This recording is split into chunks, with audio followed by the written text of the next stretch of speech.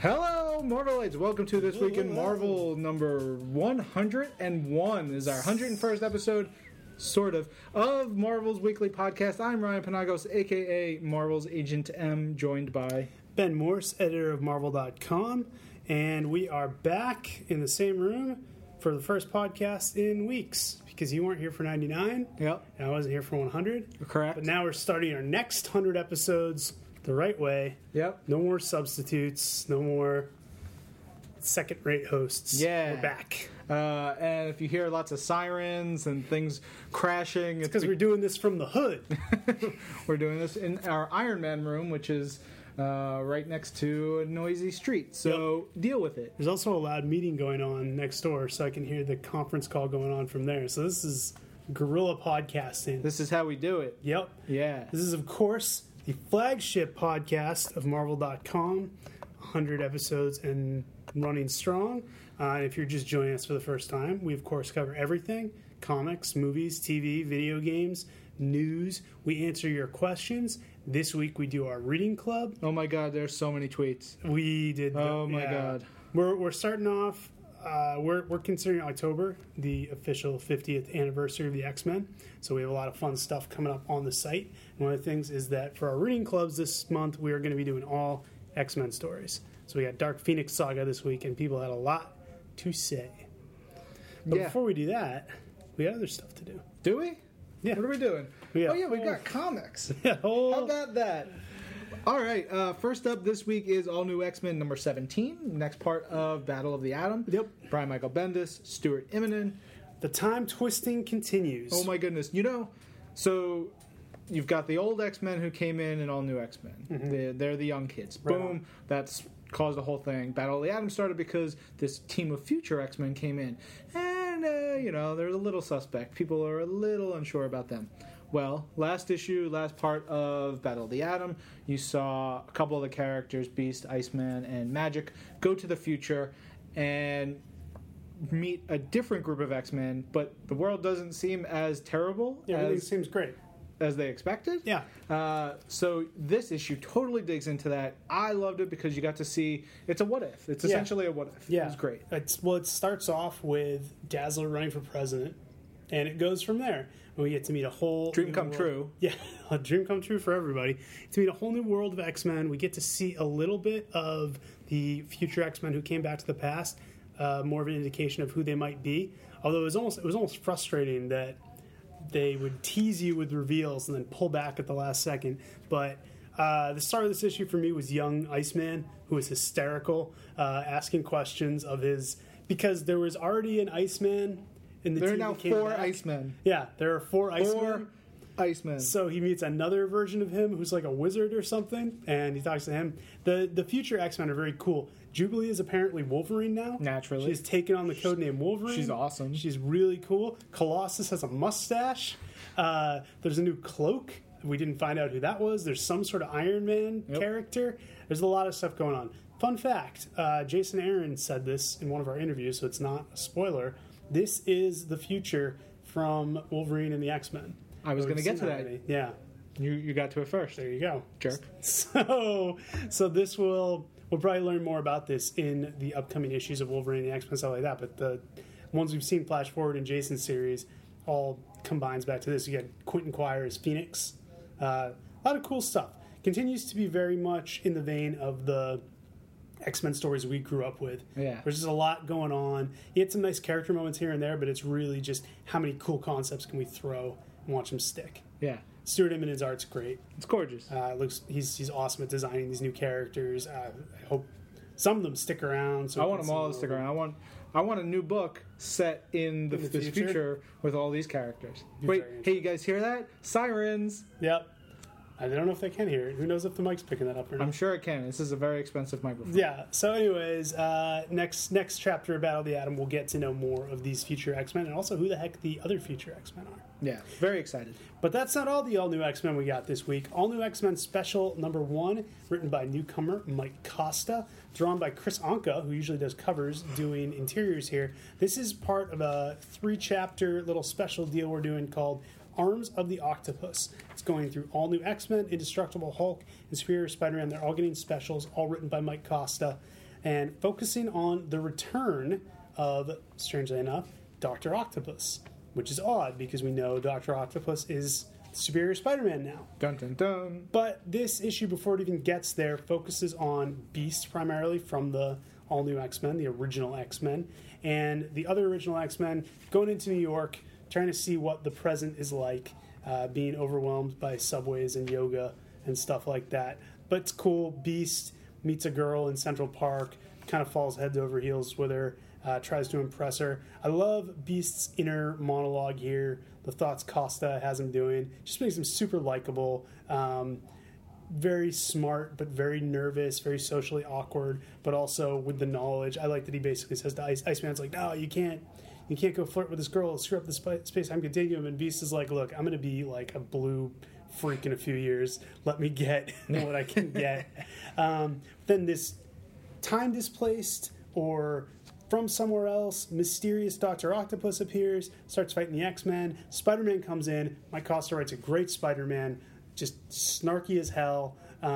Really plays off these characters well. I actually liked this dynamic a lot because it's the young X-Men who Spidey knows he can talk down to, and they don't really know what to make of him. So they're not like, this isn't the Spider-Man we know. They're just like, this guy's a jerk. Yeah. But they fight Dr. Octopus, and by the end of the issue, they realize they need to call in some more help to get to the bottom of where this dude came from, and that is going to lead the next part of this in Indestructible Hulk Special Number 1. Yes. Very cool. It had that very annual-like feel. Definitely. I like that. Yeah, it wasn't really tethered to any particular time period. Yep. All right. Next up, we have Captain America, Living Legend by Andy Diggle and Adi Granov. This book has been 24 years in the making. Yeah. It's long have we waited for this. Yeah, and we solicited this quite a few years ago, and various factors led to it not coming out until just now. But now we got it, and it's gorgeous. It's Captain America, World War II, dealing with Soviets and Nazis and bad stuff and science and all kinds of stuff. It starts out in World War II, then flashes forward to the 60s, and then ends up in the present. Yeah, so it's across 3 eras. It's pretty great. You get some cool space stuff, some cool war stuff, some really cool Cold War stuff, and then Captain America with Sharon Carter. So this isn't... this is another book that's not like tied to specific continuity. Just think of it as an awesome Captain America story. Yeah. There's a lot of those books this week, actually. We'll go through and see more. There's a lot of books that were just kind of timeless tales. And here's another one. Hey. It's Daredevil Dark Knights number 5, concluding this 2-part story called A Man Named Buggett. You love you some Buggett. Buggett. Written and drawn by David Lapham, concluding the story from last issue in which Daredevil is trying to track down this 10-inch dude who has ties to a crime family. His cousin was just killed, and now he's going to go try and avenge his cousin. But it's more complicated than that. If he does that, some people might get hurt. So Daredevil's got to talk him down from the ledge and protect a guy he may not want to. What I love about this, besides Lapham's art, is that while Daredevil is doing all this, the Avengers and Spider-Man are fighting this giant monster that just gets weaved in and out of the story and ends up playing a major role. It's actually very clever, and it gives some chance for some good interaction between Daredevil and what's going on. Shocker, once again, shows up for another 2 pages. Strami must be thrilled. This is actually a 2 Shocker week. Shocker was in 2 books this week. I can't. So, it's too much. It's too much, but that's what you got from Daredevil Dark Knights. Even though we don't get copies of Max books, did want to note that Phantom X Max number 1 by Andrew Hope and Sean Crystal is out this week. I've heard really good things. Beautiful cover by Francesco Francavilla. I hope there are lots of butts and heads exploding. Sure. It's a Max book. It's a Max book. So yeah, go check that out. All right, over to Hunger number 3 by Josh Fialkov and Leonard Kirk. It's Galactus goes after the Kree Empire. Stuff goes really badly for a lot of people. You've got on Earth Captain Marvel, who's been in the Ultimate books for a while. He makes his appearance known. Rick Jones bugs out, and he's like, I ain't handling this. This isn't my situation. He goes home, because he was actually a neighbor to Peter Parker in the Ultimate Universe. From him, yeah. And it's very cool. And then he finds out Peter Parker died, and he was Spider-Man. So Rick there's a Johnson, really cool because he was off doing his thing. Yeah, he was just being a jerk, and so he gets totally affected by that, which is good. That's the kick in the pants he needed. While that's going on, the Kree again, really bad situation. Galactus and Galactus have fused to one, and it's bad news for the Ultimate Universe. You know what I like about this book, one of the things I like about this book, is that Galactus, as awesome as he is, he's been around for so many years now that, like a lot of villains, sometimes he'll just show up and it seems like he's too easy to stop. One of the nice things about taking him over to the Ultimate Universe is you can really crank back up the fact of the guy as he appeared back first in Fantastic Four, just as being more than a supervillain, just a force of nature who's unstoppable. You see in this book, because it's the Ultimate Universe, because they get away with a little more, just how impossible to do anything against this guy is. And amping him up with the Ultimate Universe version is just even better. So I really like what they've done to Galactus. Yeah, big moment for Captain Marvel, and even bigger moment for Rick Jones towards the end. So sad ending. Yeah. Made me sad. Totes. Iron Man number 16, the penultimate chapter of The Secret Origin of Tony Stark by Kieran Gillen and Caro Pagulayan. When we last left our hero, he was being hurled into another dimension because 451 had decided that all of his plans were for naught. All the stuff he's been doing has just led to death and genocide, so he decided he needed to take himself and everything he's ever created out of our reality, and that included Tony. So this issue is a race for Tony to save himself and to preserve all of this stuff. There's some stuff with Guardians of the Galaxy, and then towards the end, I can't really spoil it, but there's a moment that brings us full circle as far as this storyline goes. Yes. Yeah. Over to Infinity Hunt, number 2 by Matt Kindt and Steven Sanders. So you've got this new contest of champions, and boom, Thanos' dogs of war come down. Yeah. Everything goes wrong. I like these new characters. Yeah, these new characters, this Latvian School of Science. You've got Pan. You've got, what's this gal's name? Demona. She's a half-demon. And Morg, who's a vampire. She's the son of Satan's daughter. Yes. So she's the granddaughter of Satan. Granddaughter. I can't believe they haven't. I hope they use that in this. And I felt so sad because. Oh, I know. The way they describe it in the caption. Yeah, unpopular due to hideous smell of brimstone that clings to her body. So sad. Yeah, it's a bummer. Everyone loves Nightcrawler. I know. Yeah, what's that about? It smells like brimstone all the time. And it would get on his fur and everything. Yeah, exactly. You know that's got to stink. Can't wash that out. Yeah. Anyway, you've got Pan, who is just this big old horn dog and is doing it with everything. Yep. It's great. You've got the vampire kid who says he's Morbius' son, and that's really funny. There's some. I think that's funny too because they're all like he makes a big point that he's Morbius' son, and they know he's not Morbius' son. Like if you're a vampire, wouldn't you just say you're Dracula's son? Wouldn't that be cooler? Yeah. Is it really like a rep builder to say you're Morbius' son? Yeah. And then we get to see a little bit more of the school. Baron Blood is a teacher there. Wow. I didn't realize Baron Blood was alive. It's a vampire. He's always alive. Yeah, but didn't he get his head chopped off by Captain America? Or is that a different... That was very different Baron Blood. Sure. There's plenty of Baron Bloods. We'll go with it. We learn that the teachers at the school are Doombots with blonde wigs. I love that. It's so great. Yeah. Then you get this really little taste of these other students there, all these monsters. It's really cool, but then, of course, Thanos' crew comes and starts messing with everyone. All that's great. Then we go over to Avengers Academy where most of the Contest of Champions is going on, and you get to see Wolverine stab a giant creature in the face. Yep. She-Hulk punch some thing's face in. You get an arm ripped off. You get a brand new character get squished, crunched, all bloody and disgusting. A lot of crazy moments in this one. And it's not pretty. No, it's not. Well, it's pretty. Yeah, Steven Sanders is great. Sanders, very beautiful. Well but yes, it ends in a cool way where you got to see these characters starting to come together, and hopefully we'll get to salvage some. They won't all get killed. All right, that was by Matt Kindt, and this next book is also by Matt Kindt with art by Mark Arudi and Val Staples, and that's Marvel Knights Spider-Man, number 1 of 5, bringing back the Marvel Knights imprint. Speaking of books that are not set in a specific time period, that would be this. And this book is bonkers. We were talking about it before the show. It's all over the place. It's very trippy. It's very experimental. The art is amazing. Mark Arudi is just all over the place, really kicking out the jams on this one. Yeah, if you like J.H. Williams III's art, that kind of style, there's Definitely. a lot of cool elements in there. Yeah, I mean, it really, or even going back to that Spider-Man graphic novel we read last year, but just really out there stuff. It starts. I don't even know how to describe the start of the story. Basically, Peter Parker walks into a room, and old school Madam Web's there, and things just go crazy from there. And then it's just him fighting villain after villain, like all of his villains, like some really minor ones and cool ones.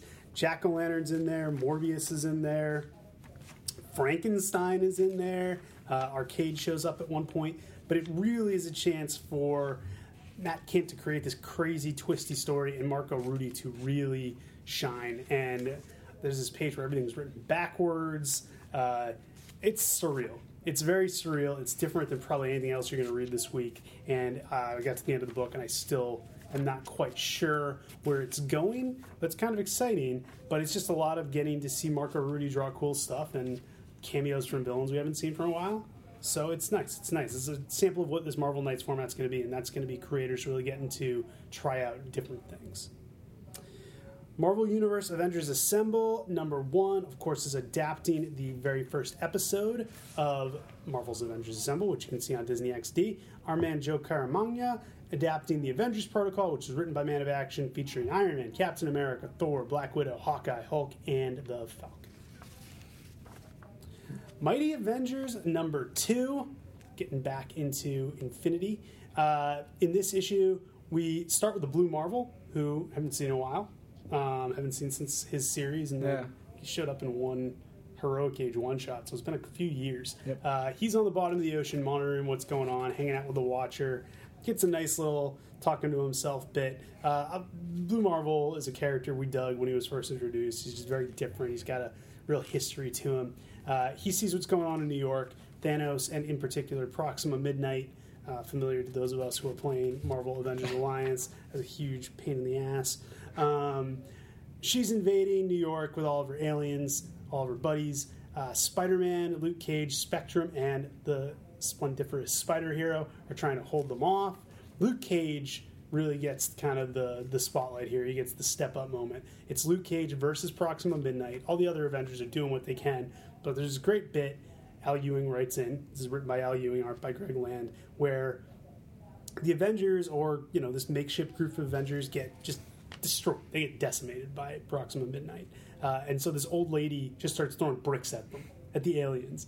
And she gets the entire neighborhood to start just yelling at these aliens, and they're like, what are you doing? And then they all start yelling, Avengers Assemble, and that's enough for Luke Cage just to have this awesome Rocky Balboa moment. He just gets up and just starts punching and punching and punching, and it's great. Yeah, I like it. There's a panel where it talks about the force of their blows being so big, and it was like shaking everything. Yep, everything's being knocked around. Then at the end of the issue, after that fight, Doctor Strange, who's being controlled by Ebony Maw, shows up. You have this great double-page spread. Shuma Gorath from Marvel vs. Capcom and comics. I mean, but mostly Marvel vs. Capcom. But yeah, most fans know him from MVC. And I love that he shows up, and Luke Cage just beat the crap, or got the crap beaten out of him with Proxima Midnight. Spider-Man and Spider Hero are, they're not really in this class. Spectrum has been decimated because Proxima Midnight hit her pretty hard. So you have Blue Marvel comes in, bookending the issue, coming in. All right, time for me to go and save the day. So in number 3, we'll get to see Blue Marvel in action, which should be excellent. Excited.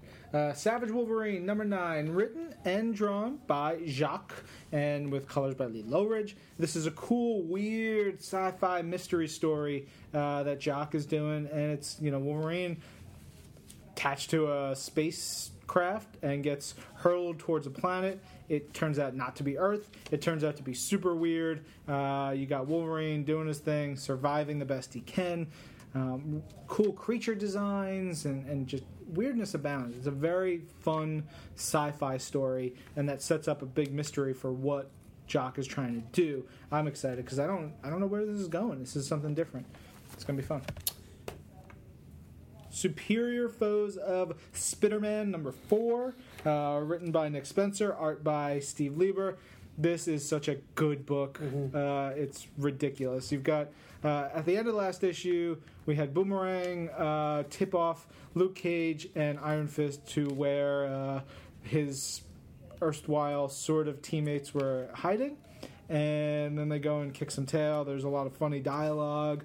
There's a decent little fight. There's a great bit with Luke Cage taking off a piece of the Shocker's costume because he's not allowed to have it. It was really funny stuff. His little Thunderbolts insignia from when he was in the Thunderbolts and ran the Thunderbolts, and he's like, "Why are you still?" Because that's something I liked about Superior vs. Spider-Man. Boomerang and Shocker are still wearing their Thunderbolt outfits, and they still have their little Thunderbolt insignias.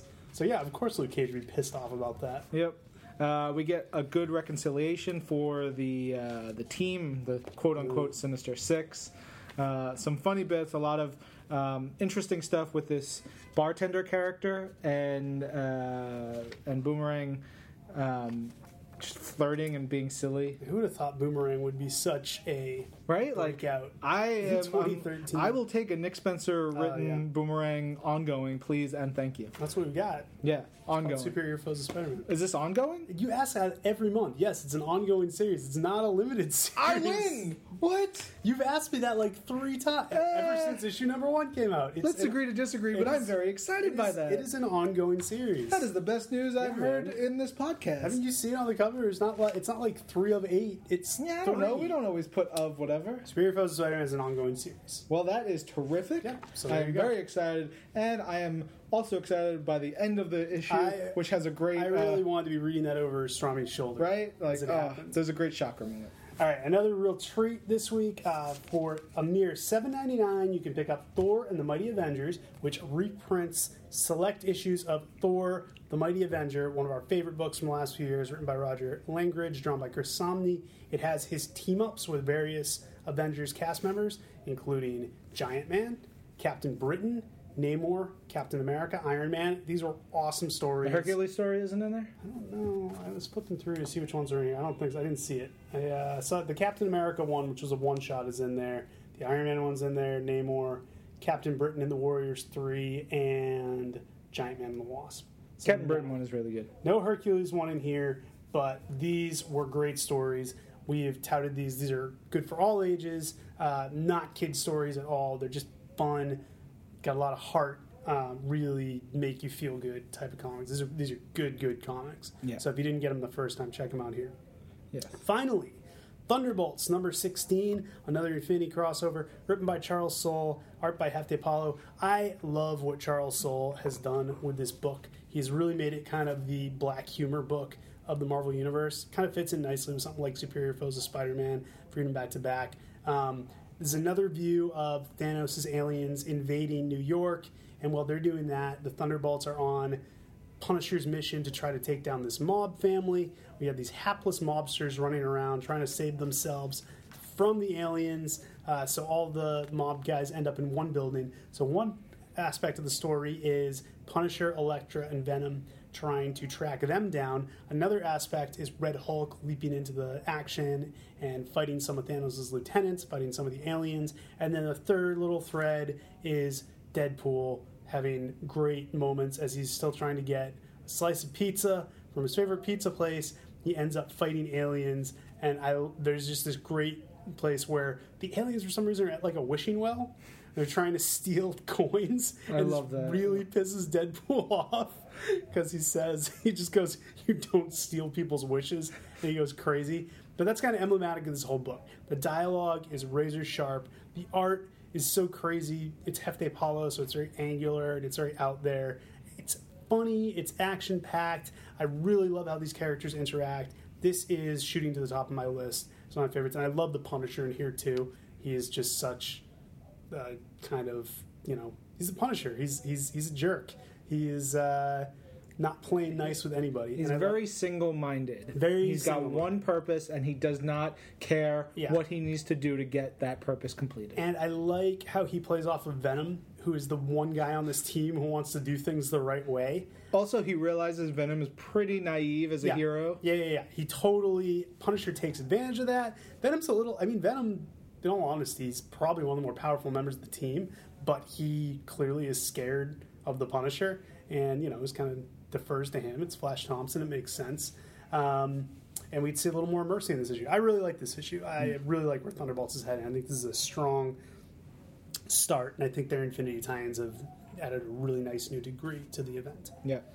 Time to pick our Twin of the Week. For me, it's tough. It's between Superior Foes, All New X-Men number 17, and what was my other one? Mighty Avengers. But I think I'm going to go with All New X-Men number 17. I don't have to go far because Thunderbolts was my favorite. Nice. I love it, and I just talked about it, so I don't have to say anything more about it. But all those you said are good, and really, if you guys have never read Thor the Mighty Avenger, please pick up that reprint volume. You better read it right now. Really, really good stuff. Yeah, it's perfect. Yeah.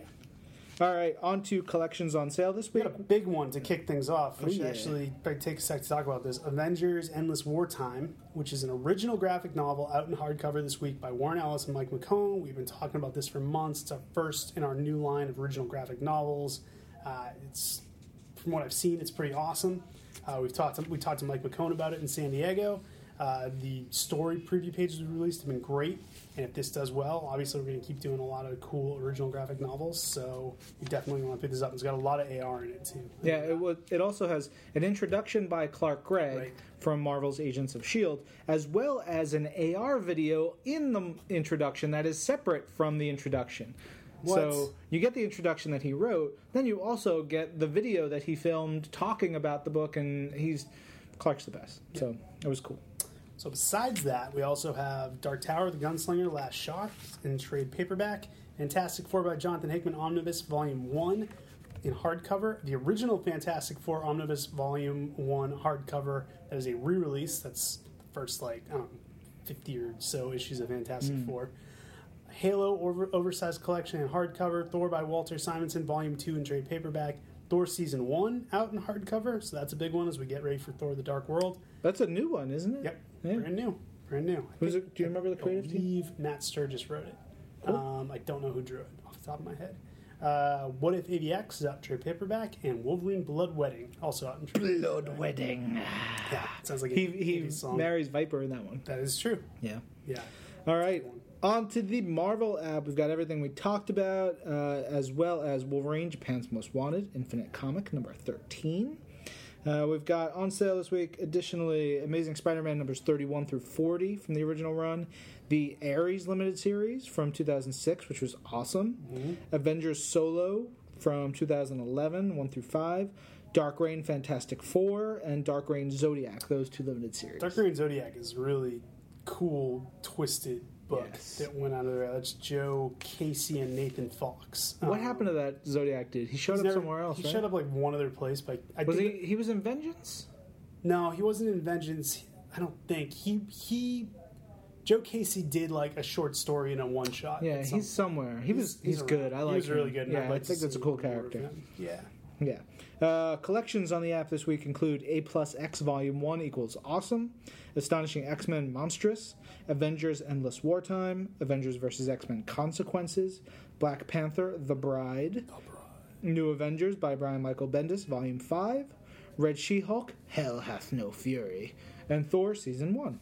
Over on Marvel Unlimited, new editions this week that are freshly digitized are Daredevil End of Days number 5, the first issue of the current Guardians of the Galaxy volume. I know you guys have been asking us when that would be added. Well, your day has come. You can start reading Brian Michael Bendis' Guardians of the Galaxy.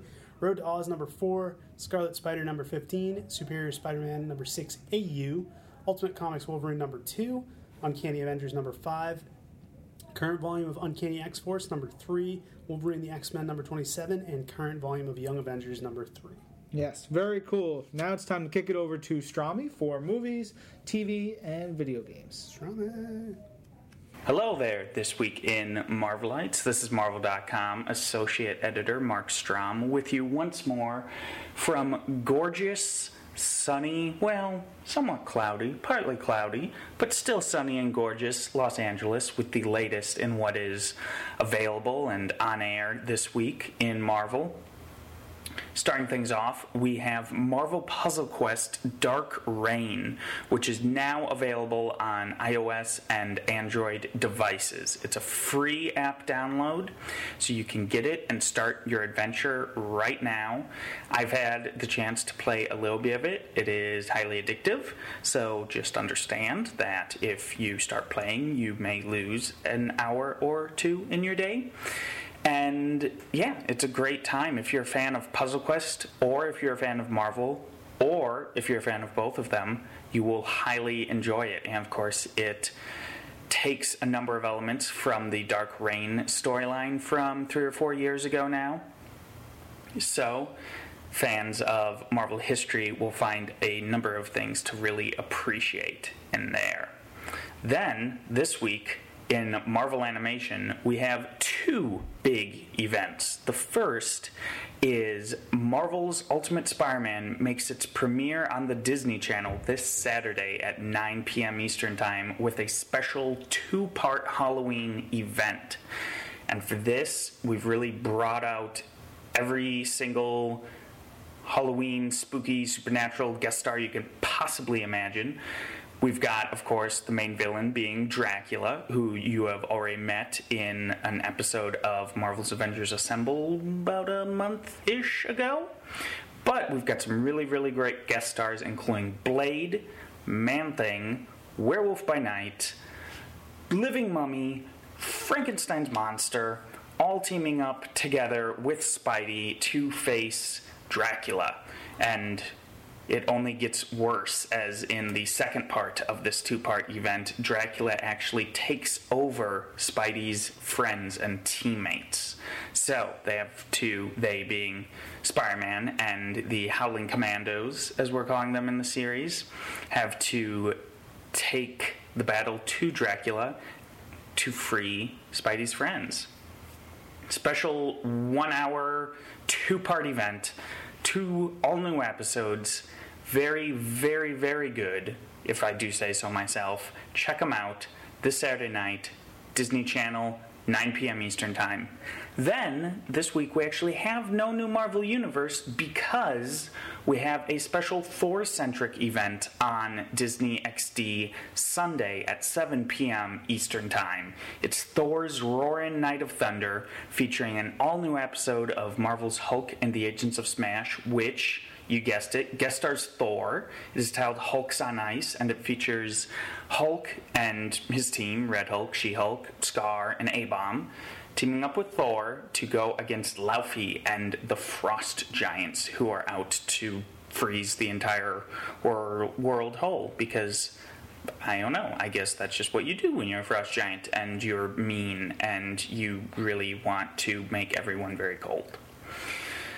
Following that, at 7:30 p.m. Eastern Time, we are rebroadcasting an episode of Marvel's Avengers Assemble, The Serpent of Doom. This was episode 4 of the series, and if you remember, it's the episode in which Doom takes control of the Midgard Serpent, and Thor has to potentially sacrifice himself in order to stop this huge, huge threat. And when I say huge, I mean the Midgard Serpent literally gets rather gigantic and huge.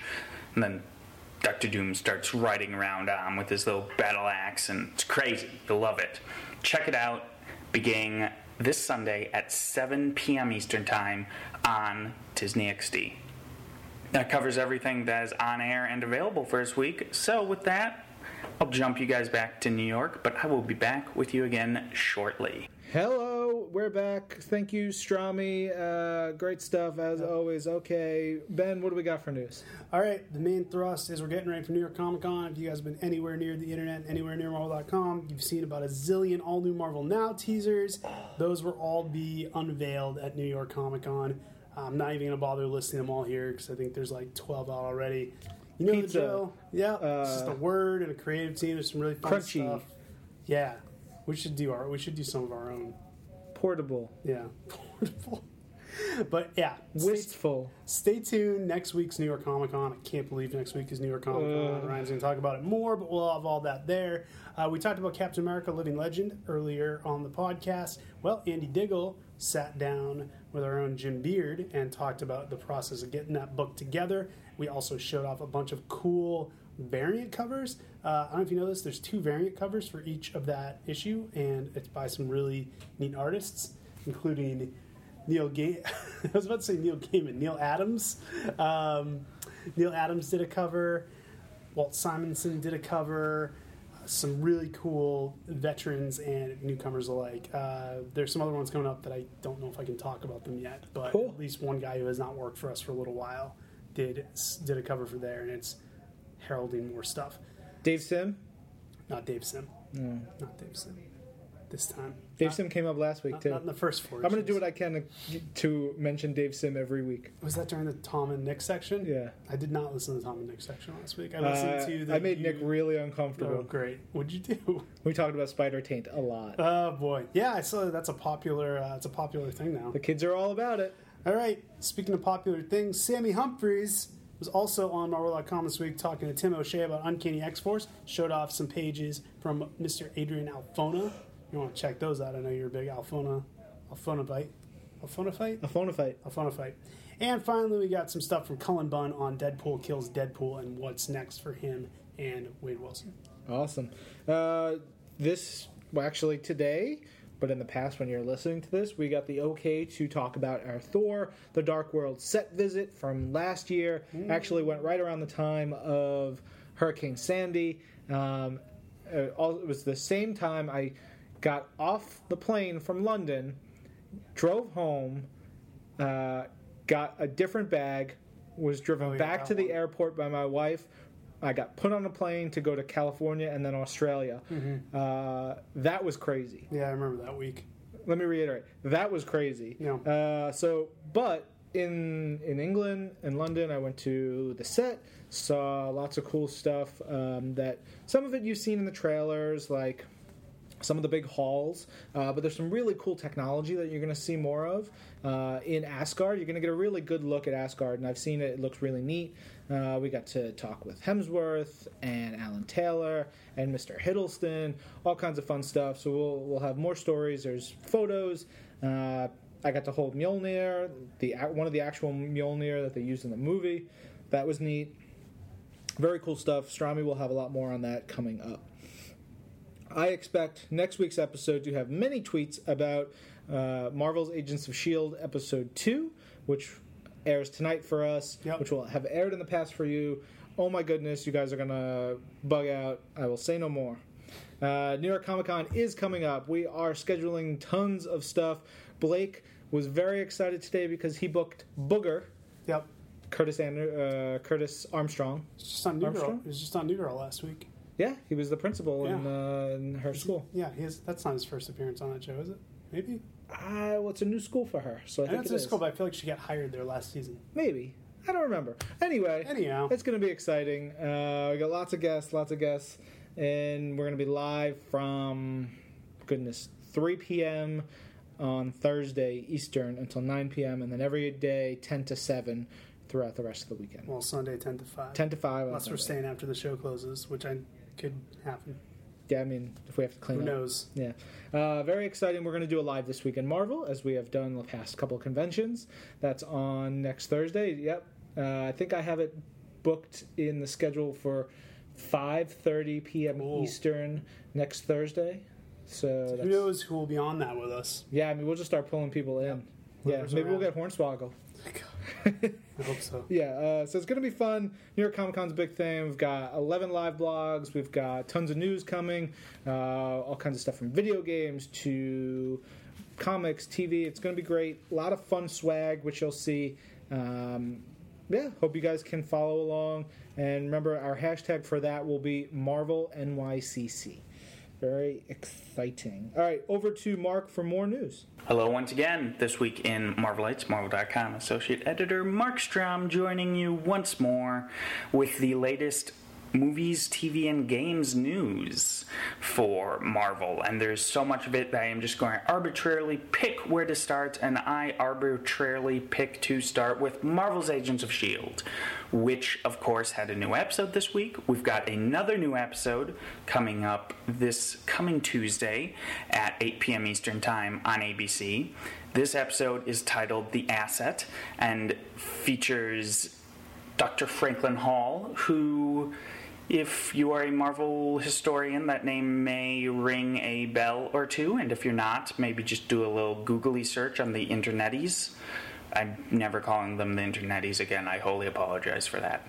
But you can check it out. And we've got tons of preview stuff for you coming up for it, including a new image from the episode, which will come out this Monday. We will exclusively debut it on Marvel.com. There will be a new episode of Marvel's Agents of S.H.I.E.L.D. Declassified this Monday. And if you haven't seen it yet, Marvel's Agents of S.H.I.E.L.D. Declassified is a web series that takes you behind the scenes of the series. It features preview clips from the upcoming episode. It features recaps of what's come before. It features sometimes some special guest stars from the cast. You never know what will happen or who will show up in it. So check that out on Marvel.com. We will have that for you next Monday and every Monday before a new episode of Marvel's Agents of S.H.I.E.L.D. Of course, we also showed you the safety pamphlet for the bus, as Coulson calls it, is the plane that Coulson and his team used to jet around the world. And of course, the safety pamphlet played a significant role in this week's episode, this past Tuesday's episode. You can see it for yourself now on Marvel.com. And we're debuting a new logline, a new synopsis for the series for episode 5, I believe. Yes, Season 1, Episode 5. I can't say too much about that because I don't know if it'll be up by the time this podcast is up, but you should check out Marvel.com, head over to the TV section, and you'll be able to find it there. Let's stick with TV for now and jump on over to Marvel's Ultimate Spider-Man. I mentioned that we have the 2-part Halloween event this Saturday at 9 p.m. Eastern Time on the Disney Channel. To celebrate, we've been bringing you tons of news, tons of interviews, lots of stuff. First up, you can download the first part of this 2-part event on iTunes now for free. The full episode, of course, to see how it all ends, you will have to watch it on the Disney Channel, but at least you can get a taste of it with that first half. We have a preview clip from the event. We have an interview with Terry Crews, the actor who is currently on Brooklyn Nine-Nine, who voices Blade in these 2 episodes. We brought you some bios on the Howling Commandos. Of course, that's Man-Thing, Werewolf by Night, Living Mummy, Frankenstein Monster, as well as Blade. It brought you some of their history from the comics, getting you up to speed in case you were curious to learn more about any of them. In other animation news, we had a new edition of the Avengers Hold Court, which is our regular sort of post-game of Marvel's Avengers Assemble. Every time there's a new episode, we will speak with supervising producer Court Lane about it the following Monday. So this time, we talked about last Sunday's episode, which was Hulked Out Heroes. It features, well, the Avengers all hulked out, and it was a really great episode for Hulk because it got to show him in a new light. All of a sudden, he was leading the group. He was teaching them how to channel their anger and their energy, and I think the Avengers really got a new understanding of the Hulk and what it takes to be him. There's also a lot of great character interaction between the Hulk and Black Widow. Check it out. We talked with Court about all of that. Head over to Marvel.com, TV section. You'll find it over there. Let's jump now over to the film side of things with some news on Thor: The Dark World. We had a new TV spot that debuted during Marvel's Agents of S.H.I.E.L.D. this past Tuesday. We have it now on Marvel.com as well as our YouTube channel at youtube.com/Marvel. Check it out there. 2 new posters for you this week. We've got Volstagg, played by Ray Stevenson in the film. He's wielding his giant axe and just slicing through a ton of dark elves like they're nothing. It's awesome. We also have a great new poster of Fandral, played by Zachary Levi in the film. And it really, what I love about it is really, he's in this little stance and he really captures that whole swashbuckler element to his character. You can check them both out on Marvel.com. We also brought you a dozen new images from the movie, a few behind-the-scenes shots, including my favorite, which was this shot of a long row of Loki's helmets that were used in the film, and a bunch of new shots of Malekith, of Thor, of Loki, of Jane Foster. Check them out all right now, Marvel.com. Head over to the movie section. You'll see them. And finally, rounding things out with games. Of course, we talked about how Marvel Puzzle Quest Dark Reign launched this week. We have, to celebrate, a trailer for the game. And we also have a video that Ryan did where he visited the developer in Boston. And he chatted with a lot of the guys responsible for making this really great, really addictive game. You can check that out. That is actually not up yet, but it will be up tomorrow. If you're listening to this when the podcast goes live, it'll be up on Friday. You'll be able to check it out on Marvel.com in the game section, as well as at our YouTube channel. And rounding things out, we had a triptych of Lego Marvel Superheroes. Lego Marvel. Yes, that's the correct title of the game. Lego Marvel Superheroes news. We had the full video of the Lego Marvel Superheroes presentation at the Marvel Video Games panel at San Diego Comic-Con, featuring special guest appearances by Editor-in-Chief Axel Alonso, Chief Creative Officer Joe Quesada, and the legend himself, Stan the Man Lee, who, of course, San Diego was when we announced that Stan would be a playable character in the game. So you can check out that whole thing now on Marvel.com and our YouTube channel. And we also showed off some of the vehicles from the game, including Deadpool's scooter, the X-Jet, which is my personal favorite. It's the sort of classic Blackbird that the X-Men fly around in. We got the Goblin Chopper, the Spider Copter. Check them all out right now, as well as an all-new poster for the game featuring some of the villains that you'll see. It's a really great shot.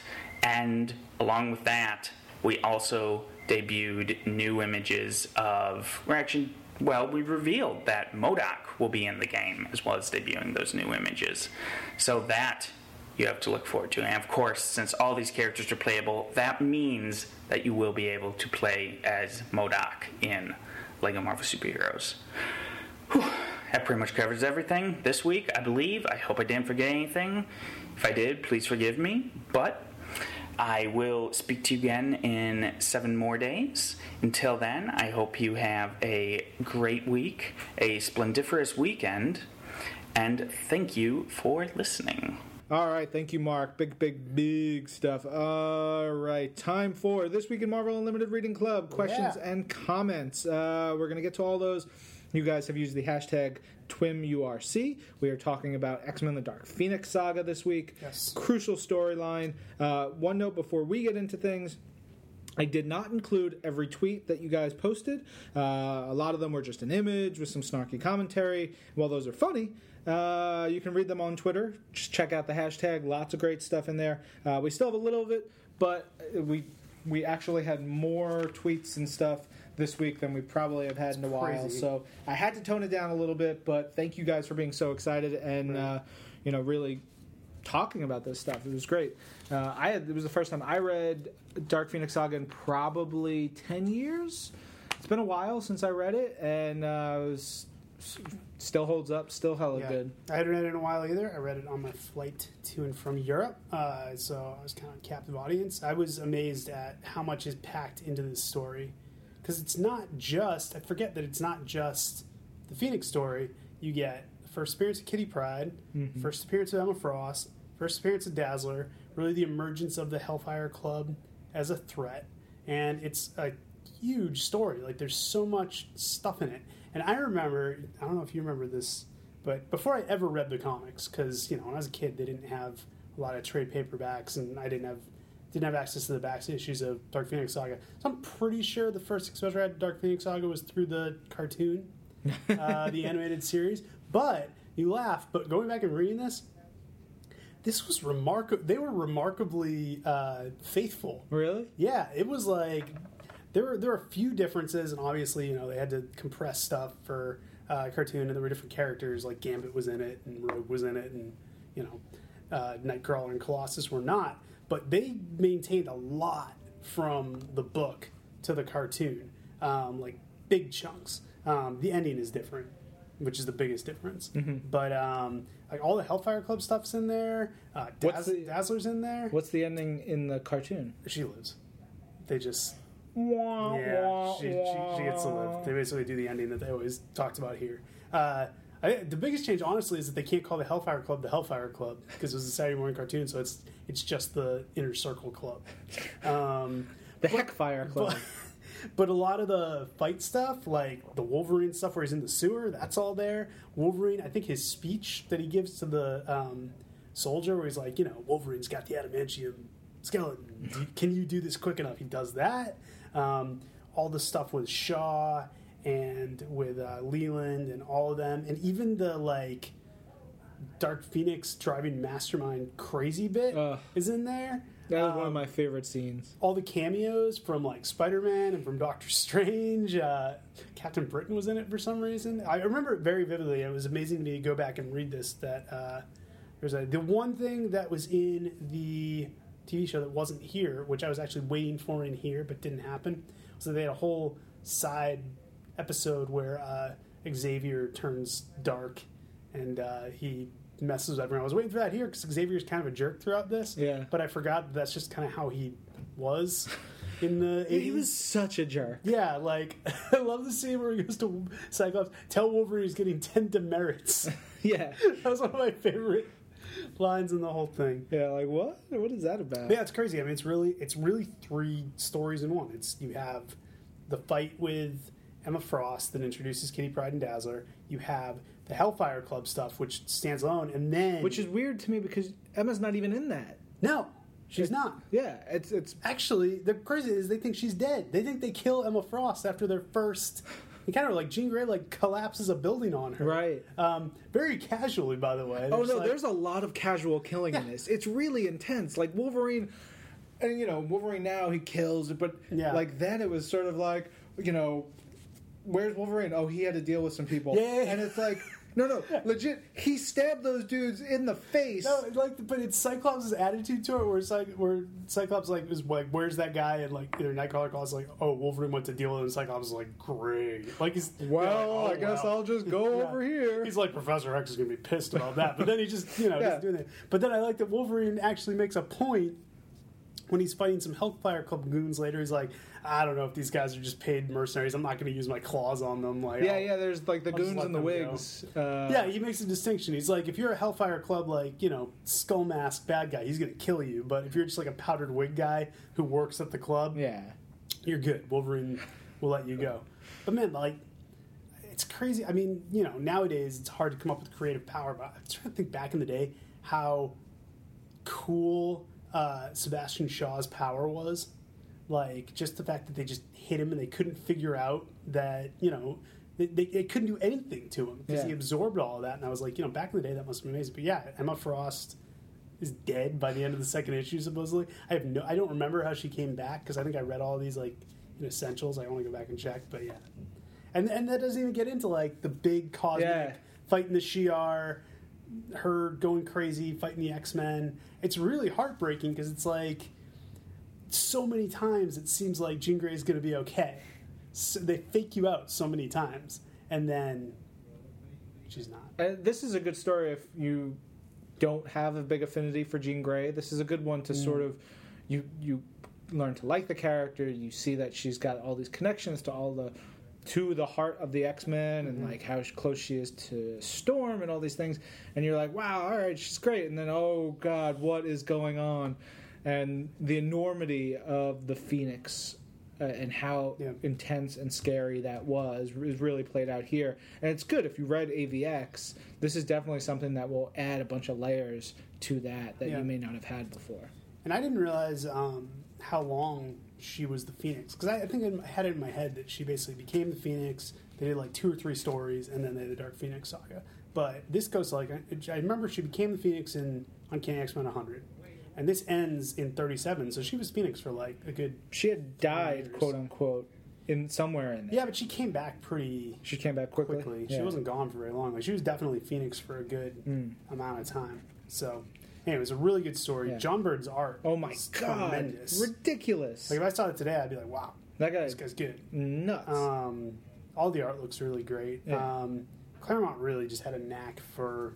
You know, I think in later years, because he was on the X-Men for like forever, and people kind of took for granted how good he was at the big Shakespearean, you know, narration and just the casual dialogue. But he's so good. Yeah, these characters just feel so real. Yeah, and say what you will about, you know, all the exposition, it does a great job of telling you who these characters are, Absolutely. Where they are in their lives, where they are in the story. And, you know, it adds, it's a little verbose, but at the same time, this was meant for people to just come in randomly, Sure. You know, and you could pick up any of these issues and jump right in. Yeah, I mean, stuff like, you know, Beast is an Avenger, but he comes into the story, like, it's not, if you're reading this and had no knowledge of Marvel Universe, you get, like, oh, all right, he used to be with them, now he's a member of another superhero team. It was really, really well done. Yeah. This is not just an X-Men classic, this is definitely an all-time classic. Totally. All right, so we're going to jump into what you guys had to say. First up is Drew Hamilton. He said, first time reading Dark Phoenix Saga. Wish I had before AVX, which goes to show how Marvel has crazy rich history. Yeah. Yeah, we really should have directed people to this before. Yeah, well, it had been so long since we read it. Oh, well. Another one from Drew. He said, so Kitty was 13 and a half years old during Dark Phoenix Saga.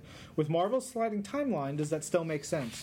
What I have to say to that is, don't think about it too much. If you can suspend your disbelief to a guy with a metal skeleton and claws fighting robots in space and a bird that takes over a woman and kills 5 billion people by eating a star. I like that, a bird. Yeah. Like just a bird. A bird. You can handle the fact that age is maybe a little nebulous in the Marvel timeline. But, I mean, they did...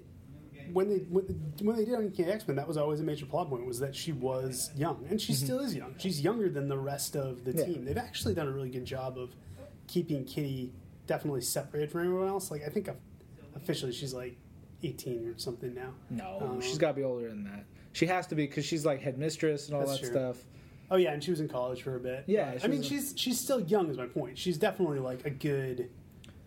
5 to 10. I'm not gonna. Let's not try to figure it out. But I do remember that she's in her mid to late 20s. But I do remember that it was a big thing when her and Colossus started dating, because even though he wasn't old, it was like he's like, no, I can't date you. You're really young. There's a tiny bit of that in the first time that they meet, and she's like, "You did all that," and he's like, "What?" Yeah, he's there's a girl talking to me. When they start, I remember from the other X-Men stories, when they start dating, it's definitely a thing where they're like the other X-Men are like, "Oh, this is a little illicit, a little weird." Yeah, but they always make a point. She's much smarter than most girls her age, and she's a little more mature. But this is a whole rabbit hole. Yes. All right, Gay Comic Guy. My first impression of Xavier in these issues is that he's a total jerk. His tension with Cyclops takes on new depth after AVX. Yeah, I think, Xavier got a bad rap in the last few years for some, he always had his dark secrets and stuff like that. But the thing was, as written from pretty much his introduction through to when he came back from space in the 90s, he was... Yeah. Like... Xavier was always, I mean, he was, he had his dream and he was a good guy and all of this, but he was hardcore on his students. He was really like a taskmaster and just, a lot of stuff like that. So yeah, Xavier does come off as a total jerk in this, and they got a lot of good stories out of that. They got a lot of stories out of the fact that, he bristled against some of his more free-spirited students. Also, love young Kitty Pryde. She's always been strong and ready to jump into action, even as a tween. No wonder Dazzler became a roller skating cult classic character. Her debut is Dynamite. Love rereading the first Emma Frost and Jean Grey fight. Her power is a song within her. Love Claremont and Byrne. Yeah, that was another thing, was getting to reread the Emma Frost Jean Grey fight with the knowledge of, everything that's happened since then. Everything that comes together. It really adds layers to, how much, in the first time they met, they just hated each other. Yeah, and really, that's the only time that they have interaction for a long time, because Jean dies and she doesn't come back for quite a while, and Emma sort of emerges through the X-Men in a separate track. It's crazy. But you can see from this first encounter why Emma, to this day, has this almost pathological inferiority complex when it comes to Jean Grey, because Emma Frost thinks she's the greatest thing ever. She's never been, touched by anyone. And then Jean Grey, as the Phoenix, just comes and completely obliterates her. Jean says she's playing with her to test her limits, essentially. Exactly. And you see the origin here. Yeah.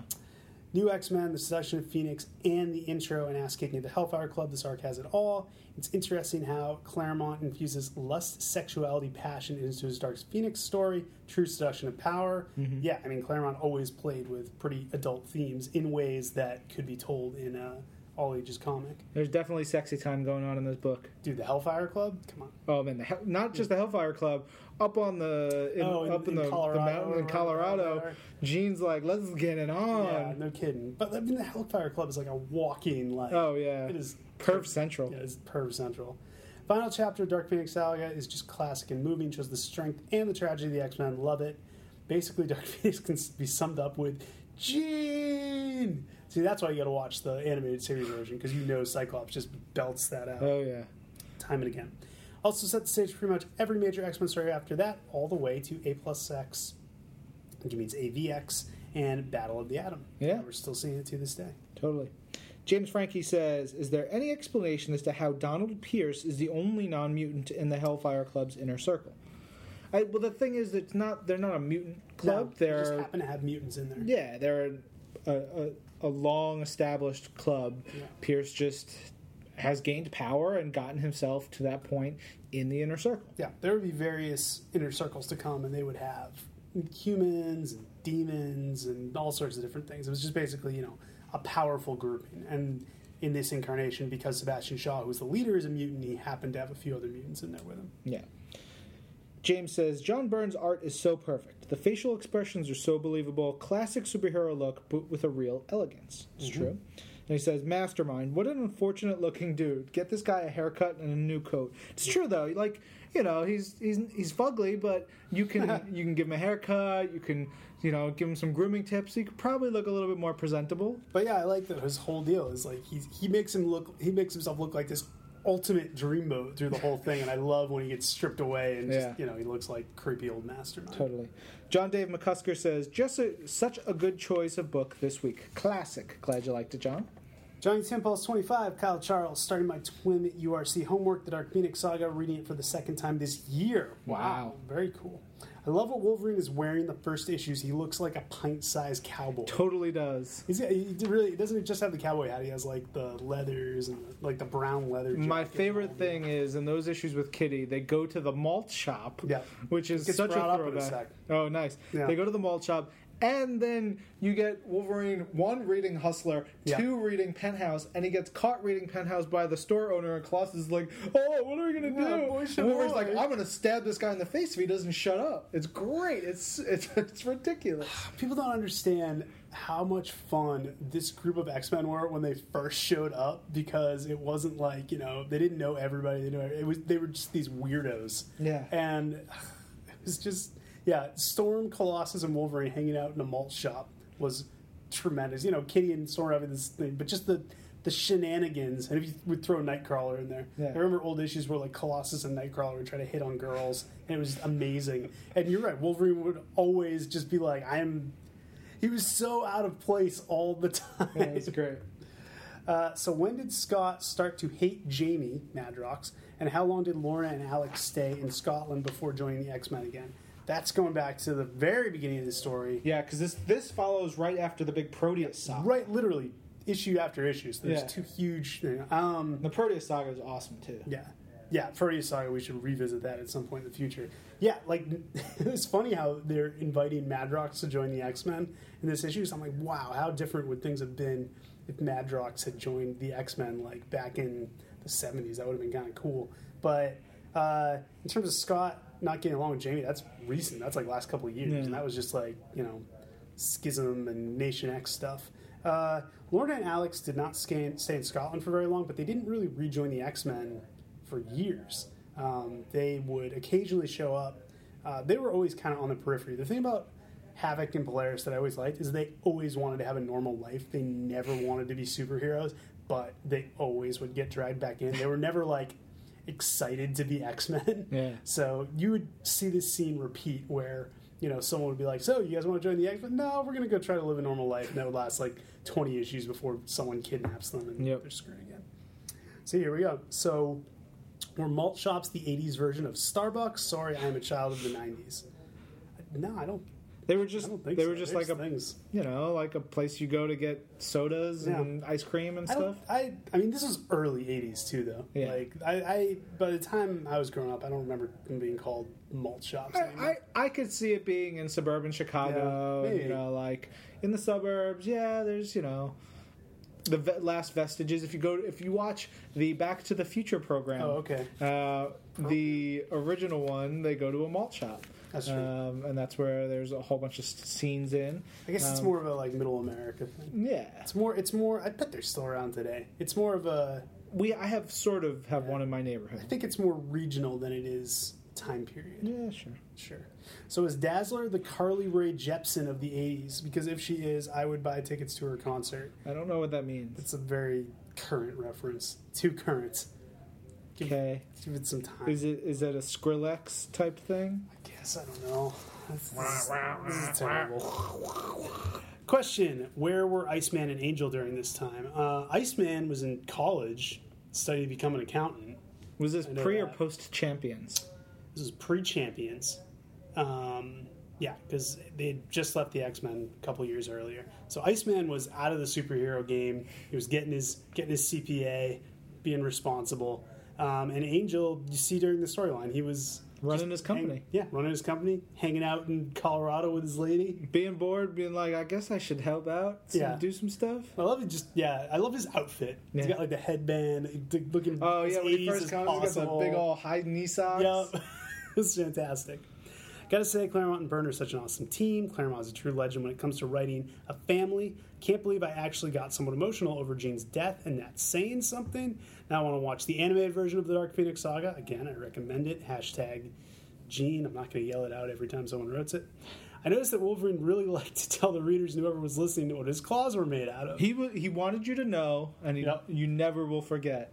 Yeah, he also mentioned that he's the best there is at what he does several times. Yeah. And yet nobody learned how dangerous the Phoenix is. Jean gets a pass for killing a planet, but Scott kills Xavier, and he is a D-bag. That's a good point, though. Yeah. I mean, she kills the planet. She does get a pass. And she comes back later, and nobody's like, you still got any Phoenix? Hey, you remember those 5 billion people you killed? It's true. Maybe you do some time? I guess people are mad at Scott because he killed someone they know. And she just killed millions of people they don't know. Yeah, out of sight, out of mind. It's a huge double standard in the case of the X-Men in the Marvel Universe. Yeah. So who's the youngest member of the team at this point, not including Kitty? It was Colossus. They always established that he was the youngest. He was innocent, naive Russian farm boy. Yes, he was. Didn't know what was going on.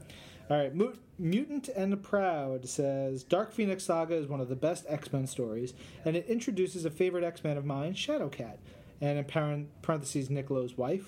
He talked about... Oh, he's married to Shadowcat? Yes. Kitty. He talked about that last week. Interesting. Mutant and Proud also says, didn't know Jean had a sister. Where'd she go? I believe she got killed. She did. By the Shi'ar, maybe? Who came down to kill her? It was like a long-running subplot of the 80s. Was it the? I thought it was much more recent. No, that was the rest of Jean's family. Oh, okay, good. No, her sister. I forget who did it. It may have been Sinister. It was something they would mention like once every 30 issues. Like, hey, by the way, whatever happened to Jean Grey's sister? And then at some point in like X Factor in like the late 80s, she found out that someone killed her years ago. Jeez. Yeah, but no, then the entire rest of her family a few years ago got killed. And they were killed because of a connection that they could possibly have to Phoenix. Yeah, there was a whole thing about it. Yeah, that was when Claremont came back. So Claremont loves killing Jean Grey and her family. Yeah. It's a whole thing. Good for him. Last one from Mutant and Proud. He says, question, is it all caps TWIM URC or lower caps TWIM URC? When you're hashtagging it really don't matter. We'll find it regardless. Whatever you like. Use it however you want. Penelope Cat has tons, says from issue 130. From the very start, Kitty was full of spirit. Yeah, I mean, people loved Kitty Pryde from the start. She nailed it, yeah, right from the start. I just from reading it, from what I hear from interviews and stuff, like she was a hugely popular character from the minute she was introduced. Yeah. And, you know, it was a big change of the guard because she gets introduced here, and then the very next issue, 138, after Jean Grey is dead and Cyclops leaves the team, Kitty comes in. So she's the new member of the team. And she's the first new member of the team since they had the big switchover. Nice. So she ended up being a huge part of the X-Men in the 80s. Yes.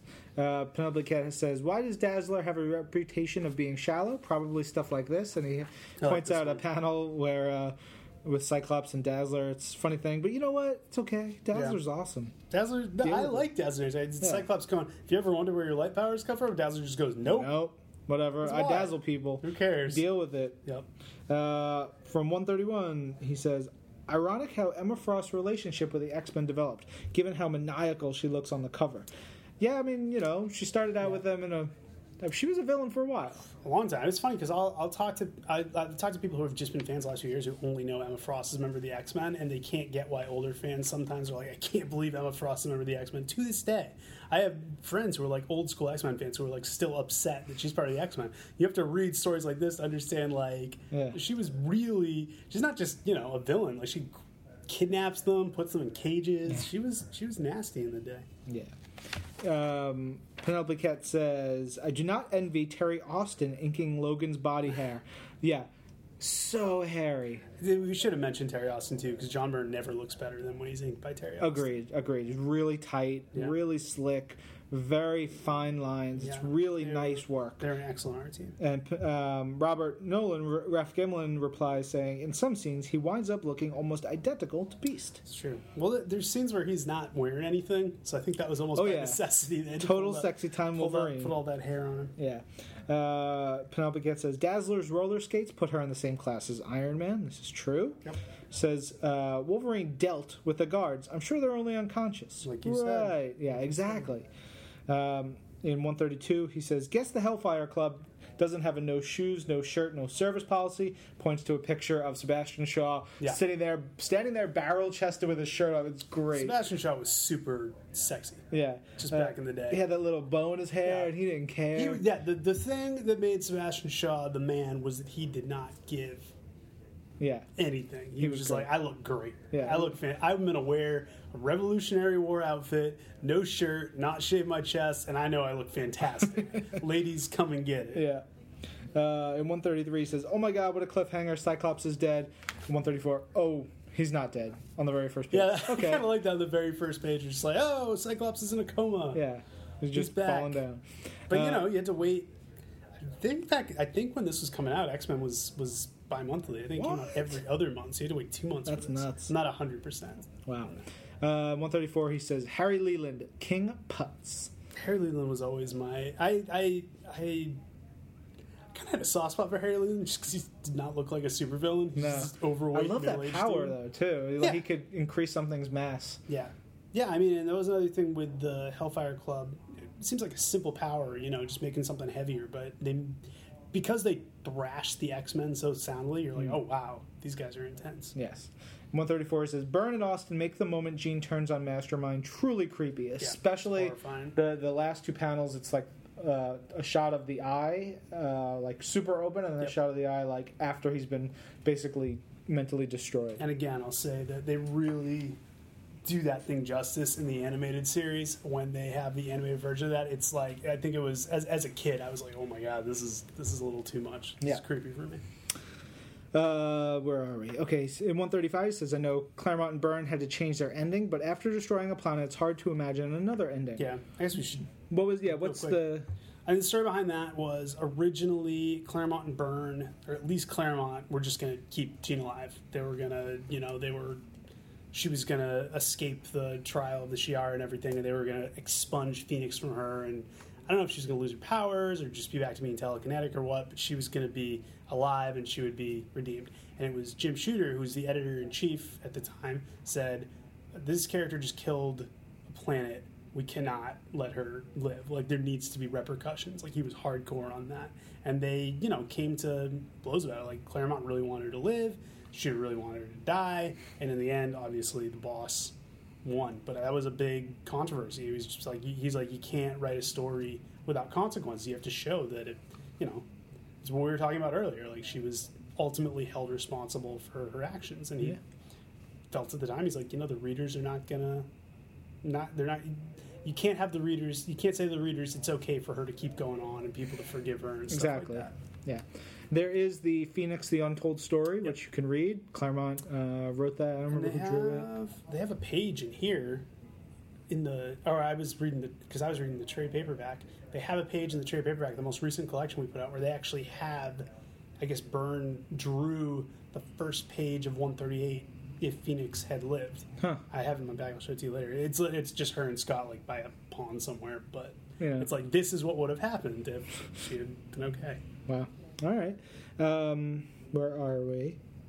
136, he says, Jimmy Carter's accent feels like Claremont is warming up to write Rogue. Sounds like Blake Garris to me. He's getting ready, 136, he says, seeing Dark Phoenix use doors and stairs in the Grey House subtly points out that she's still Jean in there. Yep. Good point. Yep. Ironic that it would turn out after the fact that it's not really Jean after all, according to X Factor. Yeah, I mean, that was a whole another thing. A lot of people like to think of this story as it was Jean. A lot of people don't like the X Factor overturn retcon. Yeah. So I don't even want to get into that. Yeah, let's not. At the end of the day, could Logan have lived with himself? He had killed Jean, especially as he was written at this point? I think so. Yeah. I think definitely. I think he would have tortured himself, but that's what he does every day. Yep. Almost feels as if we are getting a neat, happy ending, then zap, and they get booted up into space. That's what I said. There were so many fake outs in this. Yes. Who better to deliver a recap than the Watcher? I'd have him do it in every book. Penelope Kit says, I remember waiting in line at a Mark Miller signing and hearing two guys in front of me talking about the Jean Grey Black Queen statue. One guy said to the other, sometimes I have to remind myself that it's a statue. Ugh. Sound like two really classy gentlemen. Yeah, but you know what? Whatever. Yeah. Let them live their lives. You live yours. Yeah. We'll all be fine. Yeah. And Penelope Cat says, still, kudos to Byrne for creating such an iconic image and the image of Wolverine in the sewer. Yeah, that of course, has been homaged millions of times. Yeah. Just was last week in Uncanny X-Force. Yep. Knowing, I think, that the last few pages were changed at the last minute, the ending now seems a bit rushed. I don't know how last minute it was. I know it came down to the wire. Yeah, I didn't feel that it was rushed. I felt like, I think if you don't know that it was changed, it wouldn't come off weird. Yep. Still, with that knowledge and the repeated resurrections of Jean, the story still has a lot of impact. That is something I actually take issue with. I do this every time someone says this. They say the repeated deaths and resurrections of Jean Grey. She died in this story. She was brought back once. That was it. But didn't she die previous to this? I don't remember that as being like... They talk about her dying before this. I think... Well, she, at the end of... It's as much as... She dies as much as Cyclops dies in this. She died at the end of issue 99. They thought she was dead, and then she comes out of the water in issue number 100. So she's dead for half an issue. But I feel like... It's become a joke over the years for people to say, like, oh my god, all Jean Grey does is die and come back. Like, really, it's only happened, like, one major time. This is the one major time she died. When she came back in the late 80s, that was the one major time she came back, and then she died again, and she hasn't been back since. Yeah, deal with it, suckers. I don't know. It's just a thing for me. Get off my lawn. Yeah. Great work from Claremont, Byrne, Austin, et al.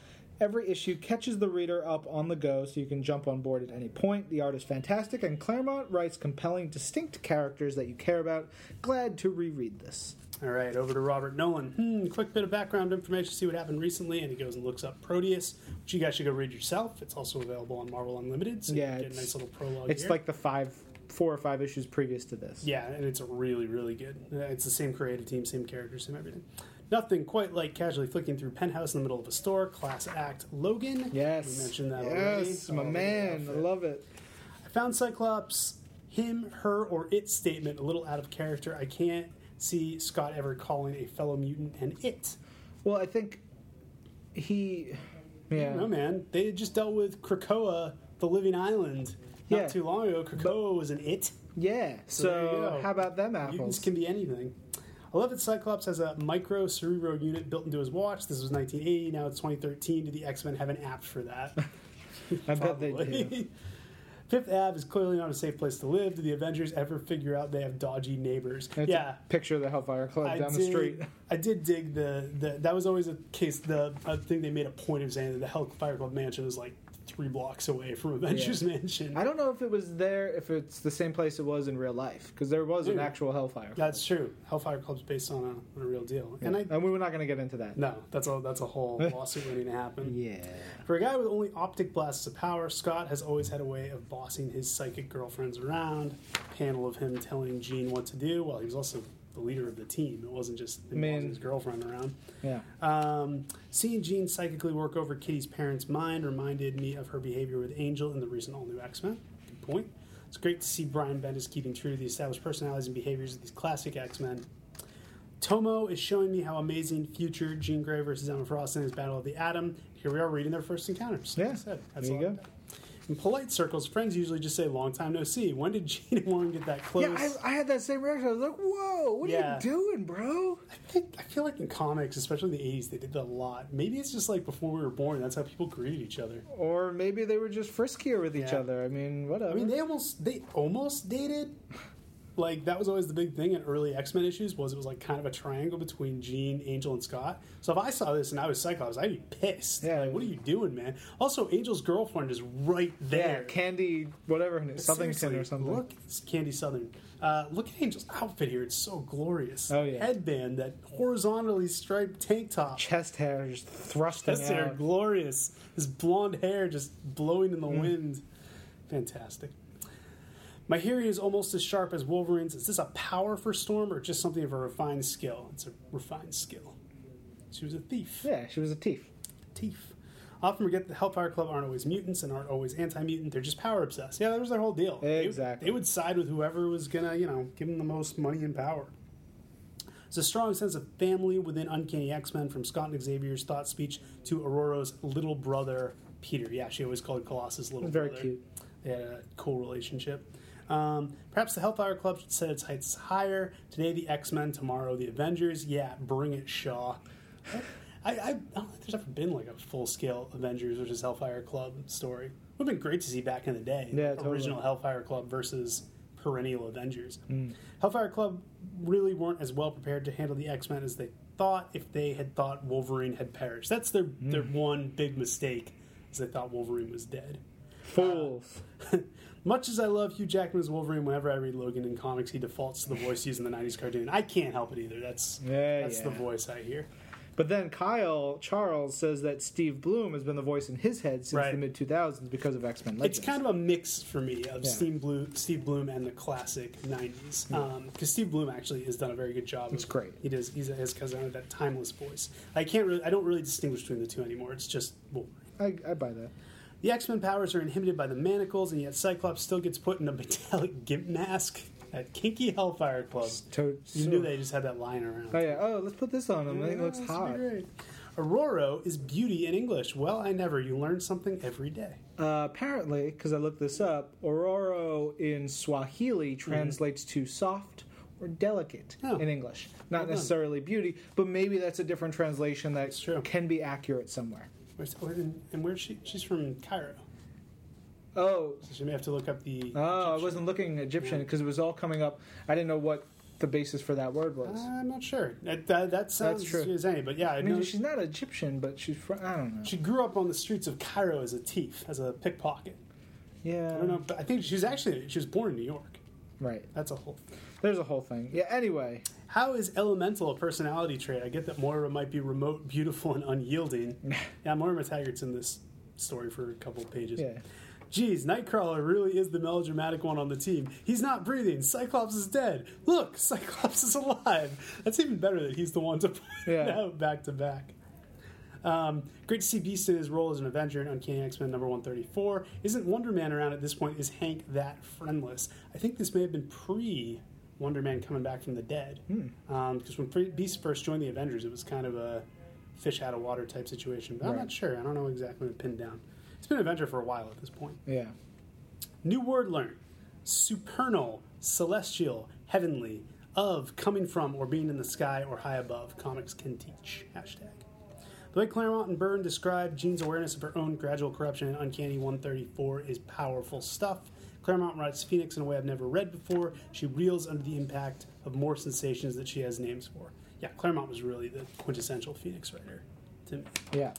So Scott loses the love of his life to a cosmic entity bent on destruction, yet clearly learns nothing from this experience. As years later, his actions lead to this, and it's a panel from AVX of him becoming the Phoenix.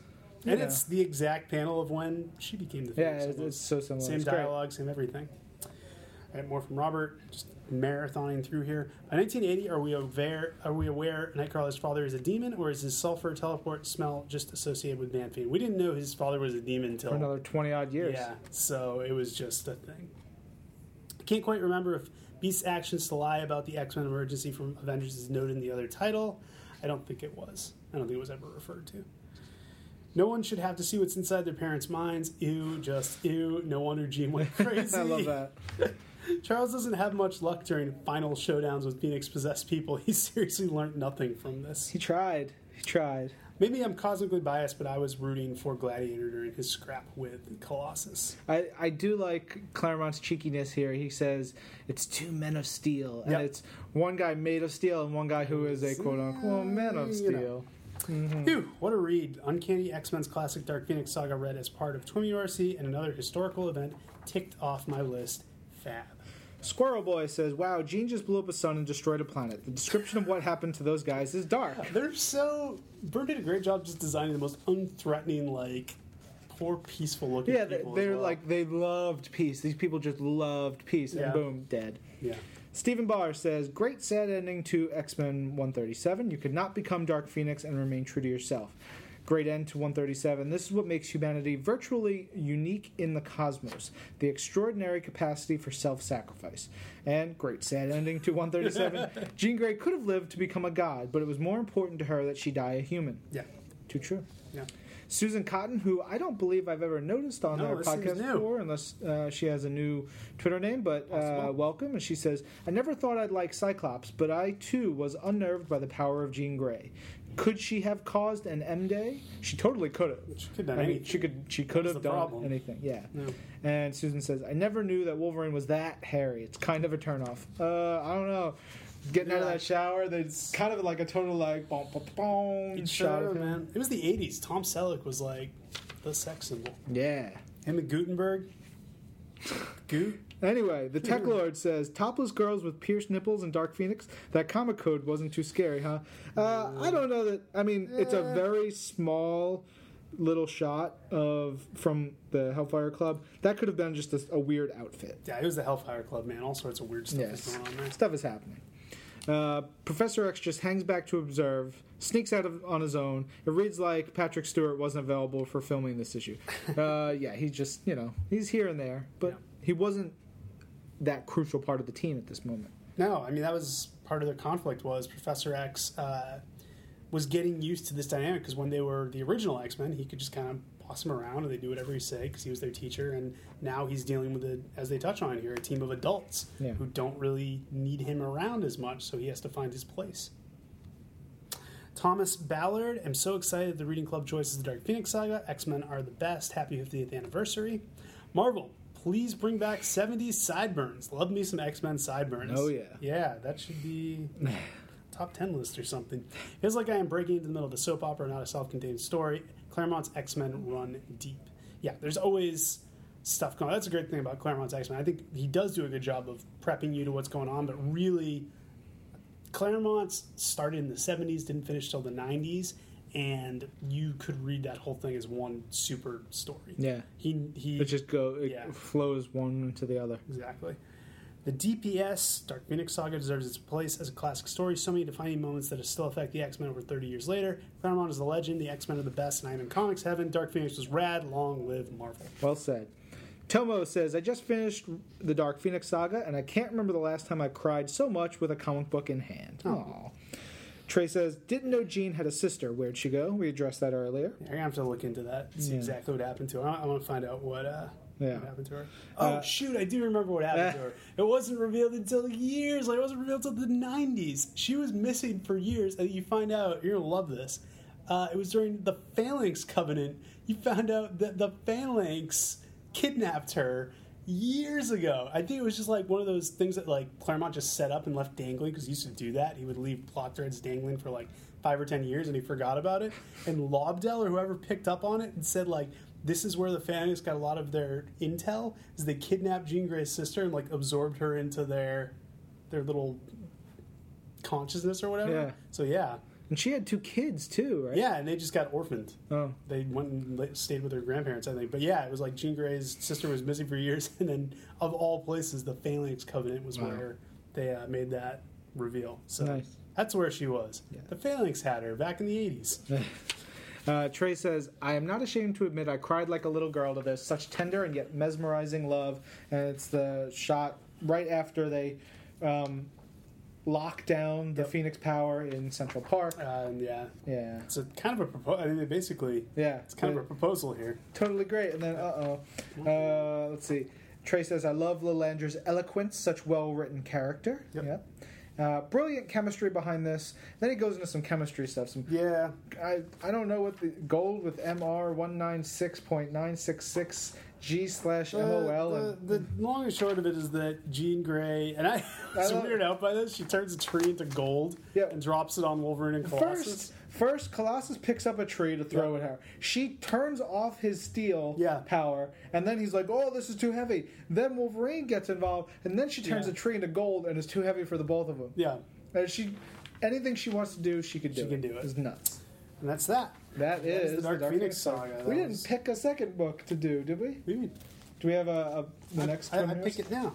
Then pick it. That's what I'm doing. What do you got? All right, here's what we're going to do. We're going to jump ahead 20 years to Claremont's last story on the X-Men of his original run, Mutant Genesis. Nice. Checked it out this morning. It's on the app. It is the first 3 issues of X-Men from 1991. They had a second book. I thought we'd go into this because this is kind of more when you and I were really getting hardcore into it. Jim Lee does the art. It's incredible. It's 3 issues, the X-Men versus Magneto. We'll talk a lot about it next time, but I think you guys will really dig it. It's another one of those stories that really holds up. And I thought it was a nice bookend because this is kind of Claremont's first huge story, and then this is the story in 1991 where he leaves the X-Men for a bit. Nice. So I will throw that up on the Marvel Unlimited ASAP. Good choice. All right, thank you guys. Thanks to Ben Strami, everybody else who helped, and thanks for tweeting and listening. And remember, send in your regular This Week in Marvel questions using the hashtag This Week in Marvel. We'll get to them next week for episode 102, live from New York Comic Con. Oh, man. This is Marvel, your universe. See ya.